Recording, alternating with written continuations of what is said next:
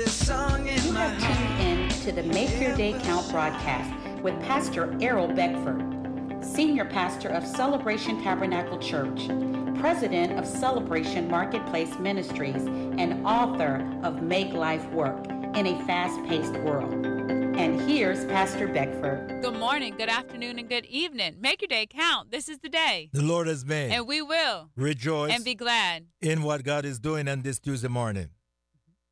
I wake up with a quality decision every day to make sure that I am going to rejoice in what God is doing. So if I'm going to do that, I have to seek out. I have to ask Him, Lord, what is your plan for my life today? Lord, what is it that you'd have me to do? You know who asked that great question? It was a man by the name of Saul. Saul had all his plans, and he think those were the right thing for him to do, but it was so the wrong thing for him to do. And so Saul, in Acts chapter 9, going down on Damascus Road, think that he's doing the right thing. God stopped him. And when the Lord stopped him, Saul asked God a question that all of us should ask. That should be our prayer. Number one, he says, who are you, Lord? And the answer comes, yes, I am God. I am Jesus. I am the Lord God who you are fighting against. And then he says, okay. Wow. The light hit him. He says, so I am all this time, man, I'm wrong. he was doing what he thought was good. Good. Instead of what was right. Right. He thought it was good, him protecting that there's only one God and that Jesus is non-existent. Right. He thought that it was good, that he was defending God. But in his good defense of God, he was leaving out what was right, which was Jesus Christ. That's right. And then he came to the place where we all should come to. Lord, what will thou have me to do? That's the question. Let's stop on this Tuesday morning and ask God, Lord, what will you have me to do today? Let that be a prayer point. Let that be a prayer point this day in your life. Lord, what will you have me to do today? And Saul, he was persistent in what he was doing. And he was at a position of authority where he was even getting letters from the rulers to be able to go do what he thought was good all over the place. He was very persistent. He was very diligent about doing what was good, but it was not what was right. Right. And it wasn't until he humbled himself and he submitted himself that he had the realization of who Christ is. And then he saw the power and the productivity of operating, building the kingdom of God through Jesus Christ. And his life changed. But he had to stop doing what he thought was good. He had to find out what was right by God for him to do. So he can do, that's why it says, there are a lot of things that we says are good, but it's not the right thing. We must find out what is the right thing for me to do on this Tuesday morning. So, yes. All this week, we're talking about refocusing. So there's 5 things that try to take our attention. Yesterday, we talked about distraction.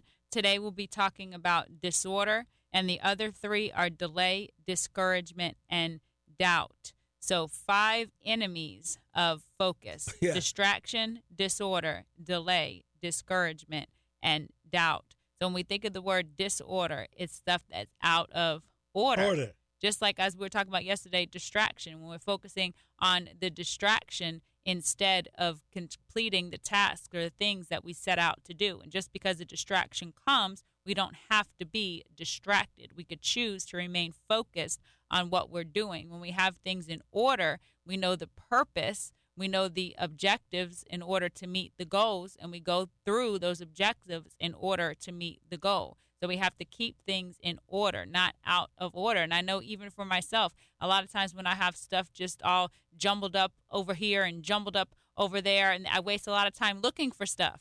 If I would just keep it in order, then I would be able to access what I need in a more timely manner instead of wasting time looking for it and then frustrating myself because I'm mad at myself that I'm keeping it all out of order.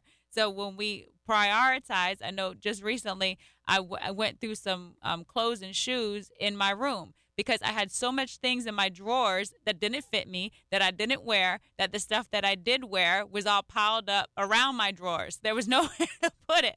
So I started going through the drawers and I started pulling stuff out. This hasn't fit me in 3 years. This hasn't fit me in 5 years. Why is it taking up the space that the things I need should be in these drawers? Yeah. So I just had to go wild one day and just take care of it. So we need to make sure that we are keeping things in order so we're not stressing ourselves out and wasting time with all these details that wouldn't be so if we kept the things in order. Keep things in order. Mm-hmm. And then we have a place for everything. You know, a lot of times we're too encompassed with all this extra that we don't use. And the things that we do use then are just all over the place because the place where it's supposed to be is filled with stuff that we don't use. So we have to, just like it says in Jeremiah, there's things that we got to root out, we got to pull down in order to build and to plant. We have to create the space. Listen, disorder is a state of confusion. Disorder brings confusion. Whenever our life is not in order, then our life is in we are confused. It might be here, it might be there, it might be everywhere. This disorder. We all over the place because there's no order. We got to bring order to our life. The enemy comes to bring disorder because once in our life things are not in its right place, there's no focus going to go on. There's only confusion. We start to fuss with ourselves, and we get mad with everybody around us as if it's their problem. I can't find my keys, so it's not my problem. Somebody got to move it. I know I put it right there, but I didn't put it. If I have a place that I put my keys, and I go there and put it all the time, it will be there all the time. But if I throw it here and throw it there, then when I really want to get up and go, I can't find it. I'll give you one dime. I have a place where I put my keys all the time. So I went home and I put it at the place, but I just throw it instead of just put it down. And it fell and I didn't pick it up. I says, I'll get it later. Okay? I leave it. The next day, I'm ready to go. I went right to the spot where I always put it, and it isn't there. And I spent that 15 minutes looking for that key. Wow. Getting mad because now you're late? I was so mad. Because it fell off the counter and it was stuck underneath. I could have just picked it up. You see, order is very important. Immediately, what I should have done, just pick it up, put it right back where it belongs. Oh, I'll do it later. You know, at that time, I know where it was. But in the morning, I forget all about that. The key fell off. I spent 15 minutes looking for this key, and I get it all upset and mad. I know I put it there, and it wasn't there. And I look everywhere. Then I says, I could have put it over there. I could have put it over there. It's the same thing in the classroom. When the teacher wants to get order in the classroom, she starts monitoring what the kids have out on their desk. Yeah. You know, what they're supposed to be doing and what they have out. And a lot of times they have a lot of extra stuff out that's keeping them from staying in line with what's being taught right then in the classroom. It's the same thing with our own kids. If they sit down to do their homework and they got a whole bunch of stuff on the table, we go over there, we say, no, get all this stuff out of the way. You need to focus, keep it in order so that you're able to complete what's in front of you without being distracted by things that are coming in to the focus, the realm of the focus of what you're supposed to be doing. That's why I said disorder will get you all over the place. Your mind is all over the place. Everything you're doing, there's no focus. You lose track of what you're supposed to do now, and you're in a state of what? Confusion. So let us slow it down.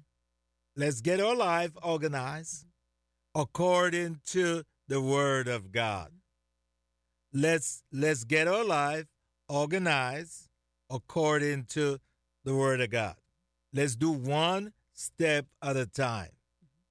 Let's take what? One step at a time. Not trying to do 5 things at the same time. That is going to bring disorder. Trust me, it is. Try it. You'll see how much order you have.